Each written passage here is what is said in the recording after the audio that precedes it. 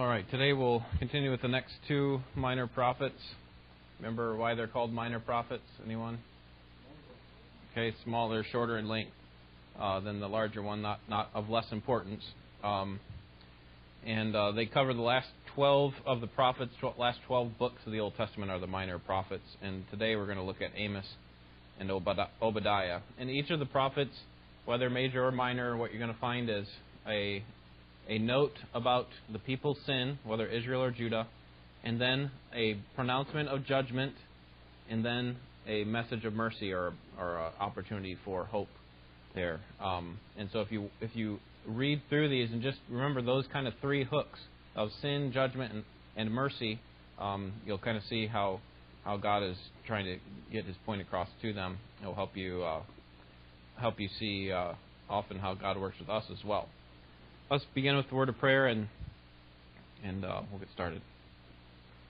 Father, thankful for Christ and that He is our safe refuge that we can run to and find Him to be our rock and our foundation.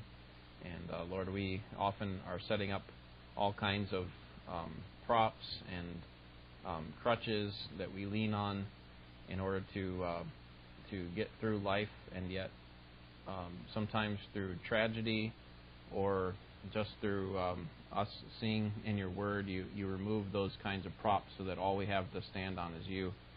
And all we have to stand on is the sure foundation of Jesus Christ, our Savior. And so we find Him to be secure, and there's nothing else that we do need. In the storms of life, we fix our hope in Him, and even in the good times as well, we are confident that He is our Deliverer, our Savior, and that He will be with us all the way. May you teach us this morning from your word. We want to be encouraged by it. We want to be challenged. Refine us in our thinking, we pray in Jesus' name. Amen. All right, let's start in Amos 1:1. It reads, "The words of Amos, who was among the sheep herders from Tekoa when he envisioned in visions concerning Israel in the days of Uzziah, king of Judah, and in the days of Jeroboam, son of Joash, king of Israel, 2 years before the earthquake." So Amos is from the south, Tekoa, there you see in verse 1, but he's preaching to the north. He's preaching to Israel, and he's concerned about them. And you can see there that he's doing it during the time of Uzziah, while Uzziah was reigning as king in Judah, and Jeroboam II was reigning as king in the northern tribe of Israel. And so this puts the writing somewhere around 760 BC, only a few decades before the fall of the north, which happens in 722 BC. And this was a time for Israel of great prosperity, expansion, security for both kingdoms. Amos prophesied about 20 years before Isaiah.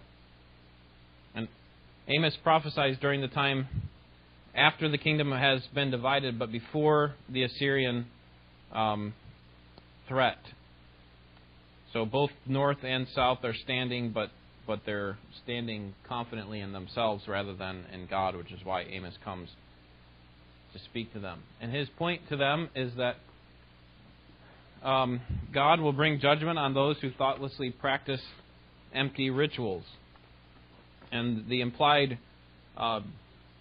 blessing there is that if you turn from those empty rituals, if you turn from those false gods, then God will be merciful. And so this will be a theme that we'll see in many of the prophets, that God is angry because of their sins, and yet He calls them to repentance. His own people are acting corruptly. You know, the nature of Israel and Judah is they're often looking at their neighbors, their wicked pagan neighbors and all their sins, and so in comparison to their sin, they feel pretty good about themselves. But God's saying, listen, this is about you.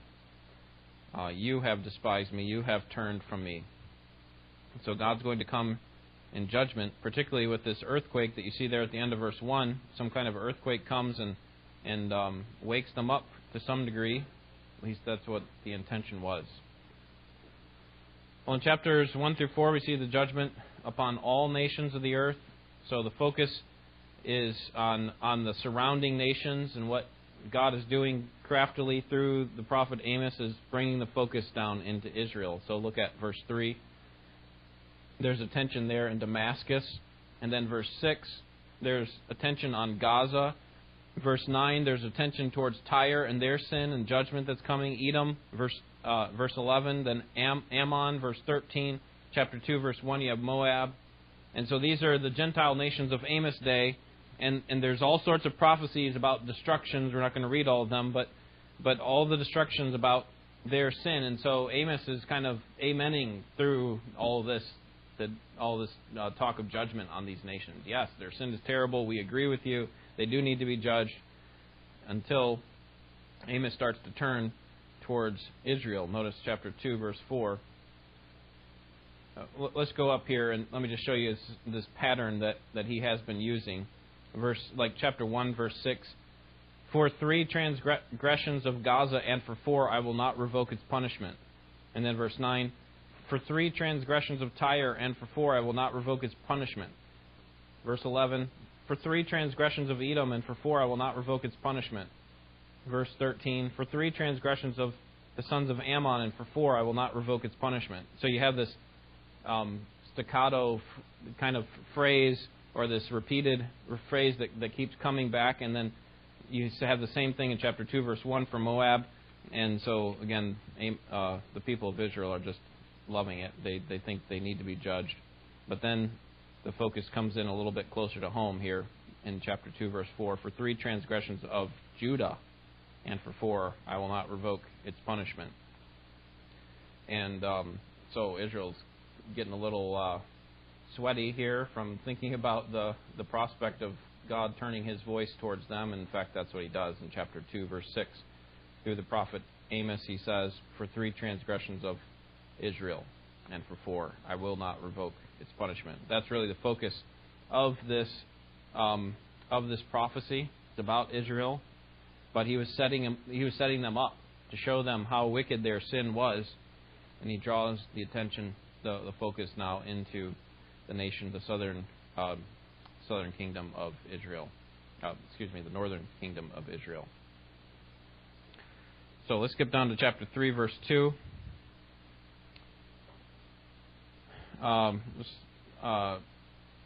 Verse 2 says, You only have I chosen among all the families of the earth, therefore I will punish you for all of your iniquities. So Israel was supposed to be a light to the nations. They were supposed to be a reflection of God's holiness. They were supposed to display the glories of God, but instead they behaved just as corruptly and immorally, and sometimes worse. And what we learn here is that God's choice of his people is not a blank check. So just because God has chosen us doesn't mean we can act however we want. So if you think about God's choice of you, the fact that he adopted you into his royal family, okay, that doesn't give you a blank check to just live however you want, right? If a royal family took someone who was in utter poverty and actually was an enemy of the king and brought him to be a son of the king, we wouldn't expect him to just allow that son to live however he pleases. Instead, he has certain responsibilities. He's still his son, but he has responsibilities to obey his father and to live according to his father's rules. And Israel was not doing that. And God's saying, listen, you still are my chosen people. I still have a future for you, but I expect you to live in a certain way. And so you need to live according to your calling. God's choice of us never leads to presumption, but rather great responsibility. So he says, even though I have chosen you, or maybe because I have chosen you, I will punish you. And this is the same thing that we saw in Leviticus. Remember Leviticus 20:26. You are to be holy to me because I, the Lord, am holy, and I have set you apart from the nations to be my own. And then in 1 Peter 1, verse 15, we have a similar command for us as the church. 1 Peter 1:15, just as he who called you is holy, so be holy in all you do, for it is written, be holy because I am holy. And then later, Peter says in chapter 2, verse 9, you are a chosen generation, a royal priesthood, a holy nation, his own special people, so that you may proclaim the praises of him who called you out of darkness into his marvelous light. So you are a chosen generation, a royal priesthood, a holy nation, his own special people, so that you would display his excellencies. You would display His greatness. You would bring praise to His name. So we are chosen so that we will bring praise to God. Ephesians 1 says, "Praise be to the God and Father of our Lord Jesus Christ, who has blessed us in the heavenly realms with every spiritual blessing in Christ. And He chose us in Him before the creation of the world to be holy and blameless in His sight." All right, so God's choice does not free us up to do whatever we please. Instead, we have responsibility. And as the New Testament teaches us, judgment begins with the household of God. And so we shouldn't be surprised that God is critically watching us and making sure that we are in line with His commands. All right. Any questions in that first part? Comments? All right, let's think about Israel's sin here in chapter 2. Let's see why this judgment here is promised. We could look at a number of texts here in Amos, but chapter 2 really helps us to capture it the best. As I read these verses 6 to 8, notice two things. First, the oppression of others to get rich, the oppression of others in order to get rich, and the oppression of those who do in order to strive to live upright lives. So look at verse 6. "Thus says the Lord, for 3 transgressions of Israel, and for 4 I will not revoke its punishment, because they sell the righteous for money and the needy for a pair of sandals. These who pant after the very dust of the earth on the head of the helpless, and turn aside the way of the humble, and a man and his father resort to the same girl in order to profane my holy name. On garments taken as pledges they stretch out beside every altar, and in the house of their God they drink the wine of those who have been fined." So you can see the oppression of the godly. You see it again in verse 12. "But you made the Nazarites drink wine, and you commanded the prophets, saying, 'You shall not prophesy.'" So what's so bad about the Nazarites drinking wine? And the answer is not because wine is inherently sinful. Okay, what was the bad part about that? Right. So they're actually compelling them in some kind of forceful way to go against the vow that they had made to God. So it would be like maybe someone giving counsel to a couple who's married, saying, "You need to be, you need to divorce this person for unbiblical reasons." Well, they're actually telling them to go against the very vow that they had made. You can read about the Nazarite vow in Numbers chapter 6. So they have little regard for the Word of God. They want the prophets to shut up, verse 12, right? The prophets are wanting to speak and say, "No, you're not going to prophesy. We don't want to hear what you have to say." And Jesus will do this to His enemies, Matthew 25. His judgment of mankind will be based on how they responded to His Word, how they treated people, right? For those of you who have given how does He say it? "Inasmuch as you did to the least of my brethren, so you did to me." And the worst that you've done to them, so you've done to me. So if you're mistreating the least of Jesus' disciples, then you are mistreating Him. That is, that those who truly do have faith, they actually believe the words of the Scripture and they respond in obedience. And so Jesus is really just preaching the same message that Amos is preaching, that sin demands judgment, and we need to repent of our sins and follow after the commandments of God. In chapters 5 and 6, we see the call to repent. Amos is not only about ridiculing and condemning the people, he's also giving them an opportunity for hope, and that is through their repentance. Look at chapter 5, verse 4, or chapter 5, verse 14. Would someone read verses 14 and 15?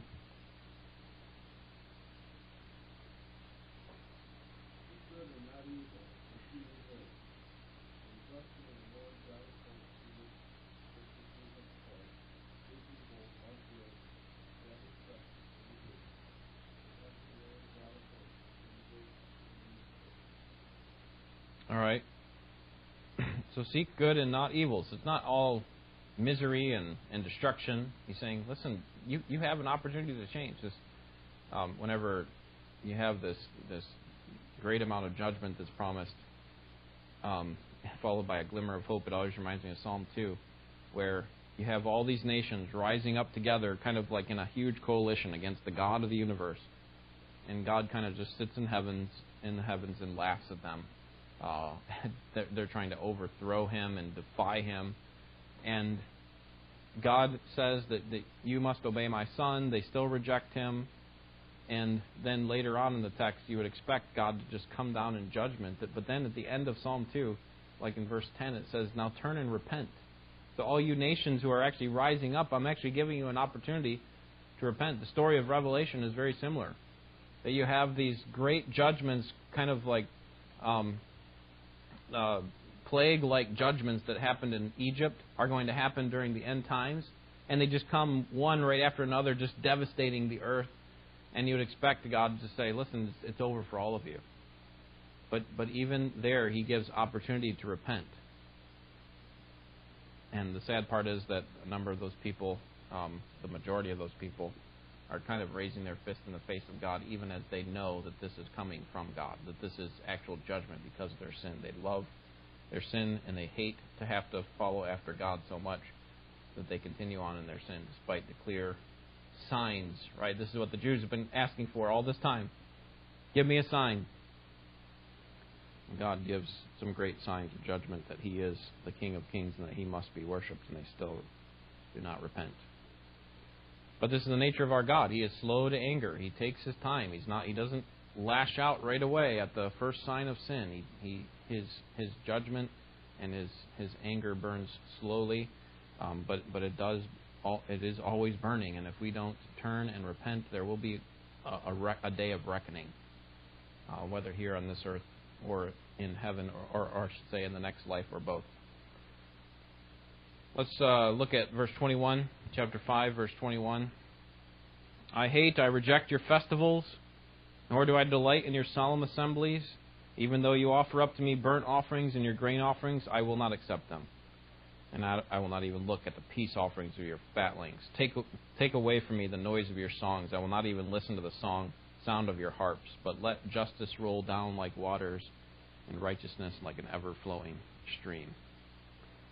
So here you can see in this verse kind of maybe a summary of all of Amos' prophecy, that there is both judgment there. He is just disgusted by their external platitudes. He wants to see genuine worship. And so there's a hint of judgment there, but then there's also that message of mercy there in verse 24 shows God is both just and right, and that He offers repentance. The rest of the book, chapter 7 through 9, contains 5 visions, and we'll just look at the first vision. We'll just look at one of them, I should say. Last week we talked about this pattern earlier today as well. We have the sin, judgment, and then mercy, or if you want a more full explanation, sin, accusation against the sin, judgment, call to repentance, and then mercy. And so we'll see something similar here in chapter 9. So turn to chapter 9, verse 11. Verse 11. And would someone read verses 11 and 12?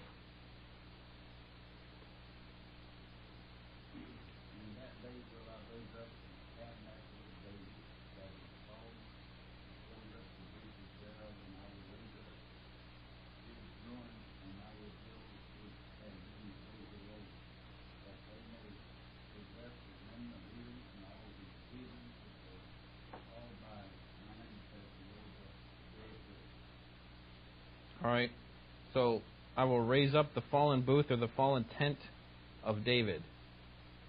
So most of what we've seen all the way up to chapter 9, verse 10 is doom and gloom. Obviously, we've already seen some signs of mercy and hope.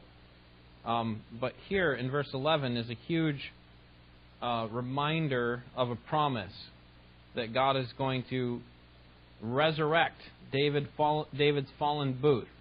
Okay, remember the Feast of Booths that they would celebrate, which was after they had come out of Egypt, they had lived in booths or tents.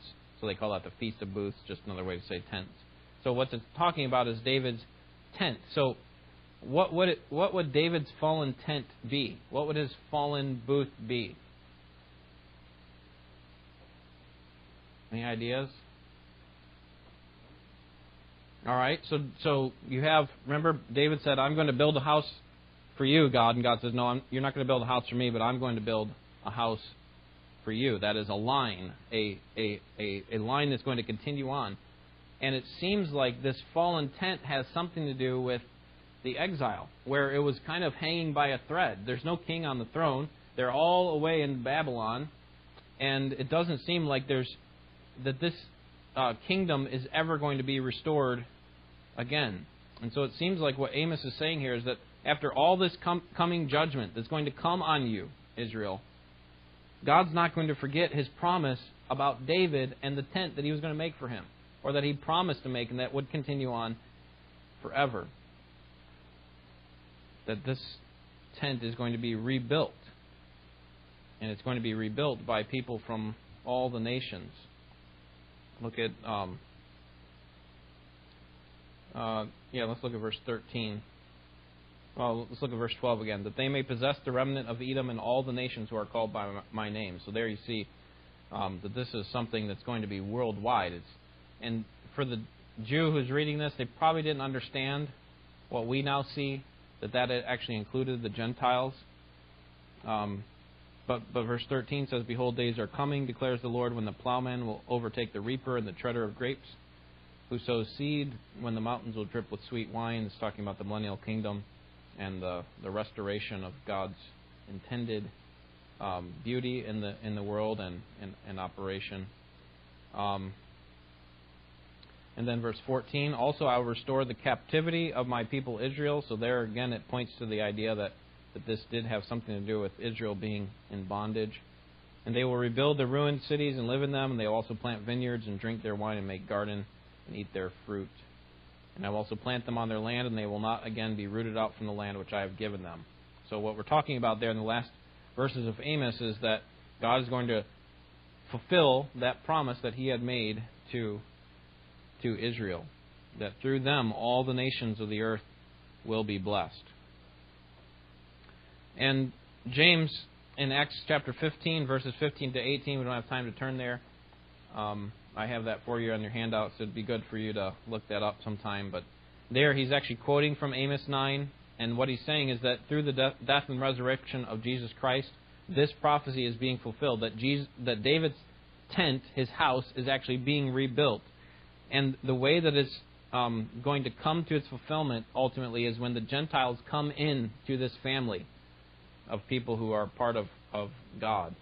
They're part of God's family. And obviously that's kind of we've kind of got the snowball effect that's happened since the time of Christ's death, where the Gentiles are being included into the church, and there's going to be just heaven is going to be full of Gentiles as well as Jews. All right. Well, we need to get to the video. Do you have any questions before we do? All right.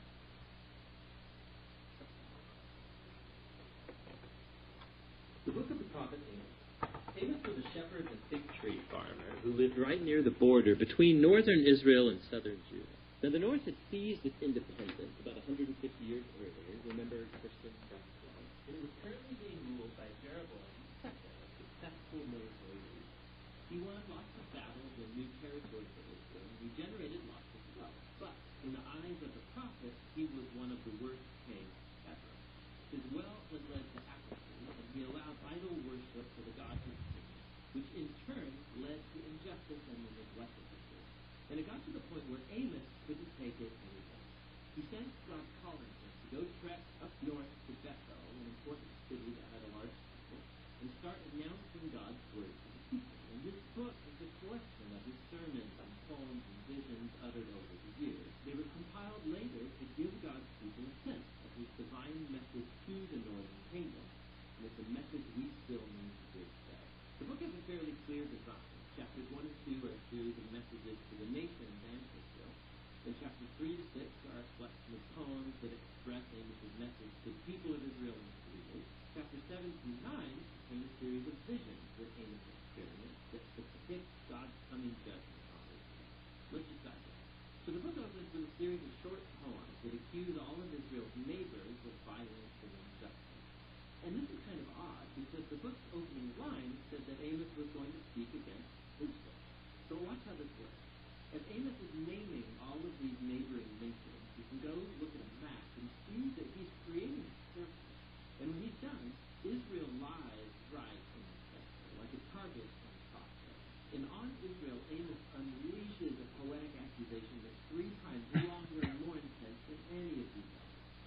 accuse Israel's wealthy of ignoring the poor and allowing grave injustice in their land, specifically by allowing the poor to be sold into debt sentence and then going on to deny any of these people legal representation. And this, Amos asks, is this the family that was once denied justice and enslaved in Egypt? The family that God rescued from oppression and slavery? The party's over, Amos says. God is done giving up with you. And so the opening of the next section is why. God says, I chose you, Israel, from among all the families of the earth. This is an allusion to Genesis 12, how God had called the family of Abraham to become God's blessing to all of the nations. And so then God says, so this is why I will punish you for all of your sins.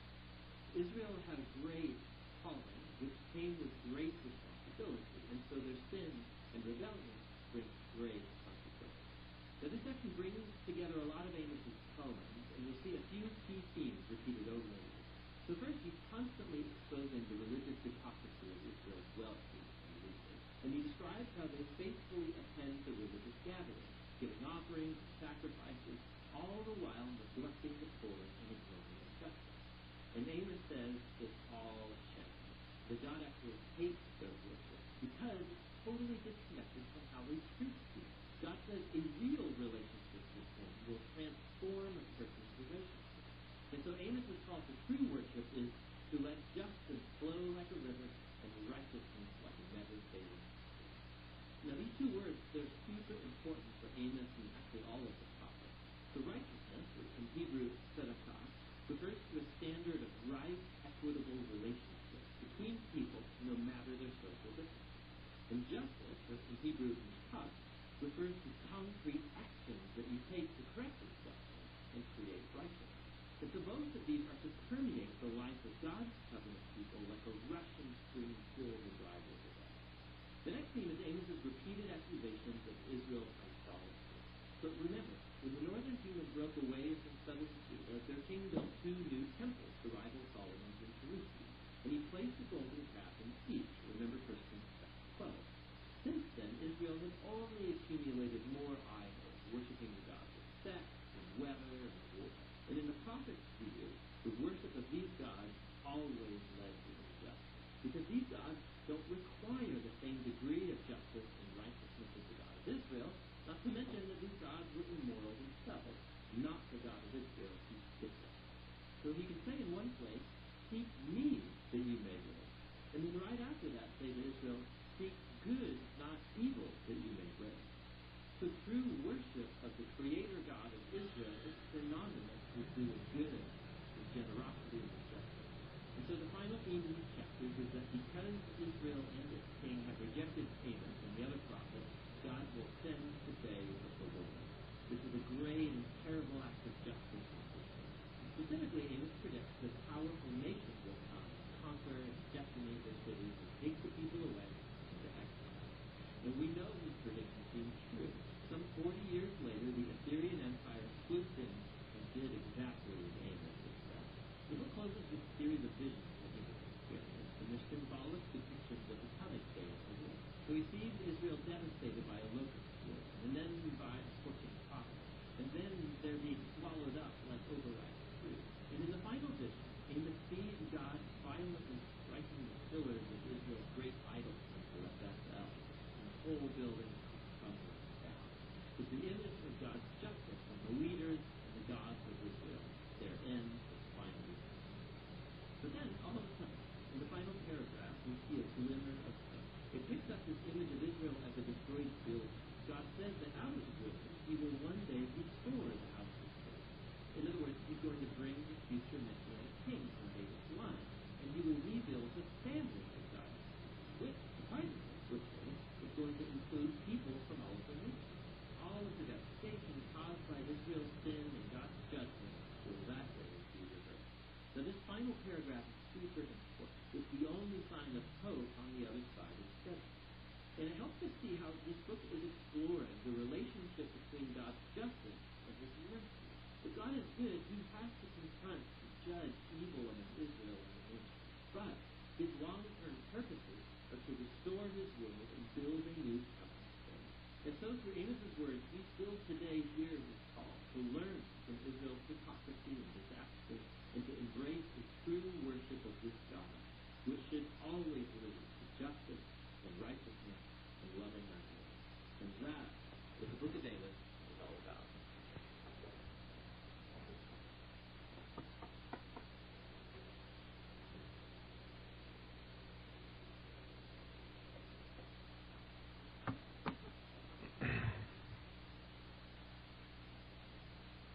All right, Obadiah comes next, and it's the shortest of the prophets, just one chapter. Like Joel, there are no kings mentioned, so it's hard to know exactly the date. But put there for your on your handout there, around 845 BC is most likely. He's unique because he's addressing neither the northern nor the southern kingdom. Instead, he's directly he's directed entirely towards the Gentile nation of Edom. Edom is significant because of its relationship with Israel, and so anyone know where Israel and Edom come from? Esau and Jacob, exactly. So Edom is just another way to say Esau. It just means red, and so from Jacob comes Israel, from Esau comes Edom, and this war between these two brothers goes on for generations. They remember the stories, and they continue the hate towards one another. And God is going to come and rule in judgment over Edom, and He's also going to bless those who obey Him. Well, there's a long history between Edom and Israel that we don't have time to go into, but one of the times when Israel was coming out of the wilderness and they were getting ready to go into the promised land, they were trying to pass through Edom, and the kings would not let them. And so they had to go around, and actually that's going to be mentioned here in Obadiah. So look at chapter 1, verse 2. Verse 2 reads, "Behold, I will make you small among the nations. You are greatly despised. The arrogance of your heart has deceived you. You who live in the clefts of the rock and the loftiness of your dwelling place, who say in your heart, who will bring me down to earth? Though you build high like the eagle, though you set your nest among the stars, from there I will bring you down." So here Edom is pictured as this kind of ideal situation, set up on a rock. They were on a kind of a fortress kind of setting, the ideal topographical location that you would want, geographical location you would want for a city in order to be protected. People would have to climb up to you, and then you would obviously have walls they would have to get past after that. And God says in verse 4, "I'm going to bring you down. Although you're so lofty and nobody can bring you down, you say, I will bring you down." Verse 10, "Because of violence to your brother Jacob, you will be covered with shame, and you will be cut off forever. On the day that you stood aloof, on the day that strangers carried off his wealth, and foreigners entered his gates and cast lots on Jerusalem, or for Jerusalem, you too were as one of them." So here's an example of your negligence. In that case, Israel's being looted and destroyed, and Edom's just kind of watching there. They could have come down and helped, but they're on their kind of perched habitat. They look down and do nothing. And God's saying that's a form of mistreatment. That's a form of negligence that I'm going to hold you to. Verse 15, "The day of the Lord draws near on all the nations. As you have done, it will be done to you. Your dealings will return on your own head." So even though they may not experience God's judgment in this lifetime, God's saying the day of the Lord's coming when you will experience judgment, and it will be obvious that it is me, that it is I that is bringing this judgment. Verse 17, "But on Mount Zion there will be those who escape, and it will be holy, and the house of Jacob will possess their possessions." So God's saying it is going to be a day of judgment, the day of the Lord. Absolutely. I'm going to judge all the nations for all of their sin. They're going to have to there's going to have to be a reckoning for their sin. But there's also going to be blessing for those who trusted in me. And just commend to you 2 Thessalonians 1, 4-10, where God talks about the day, or Paul there talks about the day of the Lord and God's promise of judgment on the people. And what the point there is that even though there is judgment coming, we want judgment to come now. As Christians, we have enemies. That is, people who betray us and people who persecute us, and whatever the case. And God's saying, you may want judgment to come now, but it's not coming now. Not necessarily. It will come later, and you need to be confident in that. Jesus said in John 15 that if the world hates you, you know that it has hated me first. A slave is not greater than his master. If they persecuted me, they also will persecute you. So we should expect that we are going to live as sheep among wolves. It's not always going to be pretty as we go through the course of life as people who follow God. In fact, our responsibility is not to hate them in return or to try to bring judgment upon them, and certainly not to bring vengeance upon them, but rather, Jesus said in Matthew 5, verse 44, I say, love your enemies and pray for those who persecute you, so that you may be sons of your Father who is in heaven. In other words, act like your Father acts towards those who hate Him. He treats them with care and love, and ultimately the best expression of His love was when He sent Christ to die on the cross for the sins of the world. And even Jesus, as He's being killed on the cross in Luke 23, says, Father, forgive them, for they do not know what they do. All right, next week we'll look at Jonah and Micah. But before that, let's take a look at this last video here.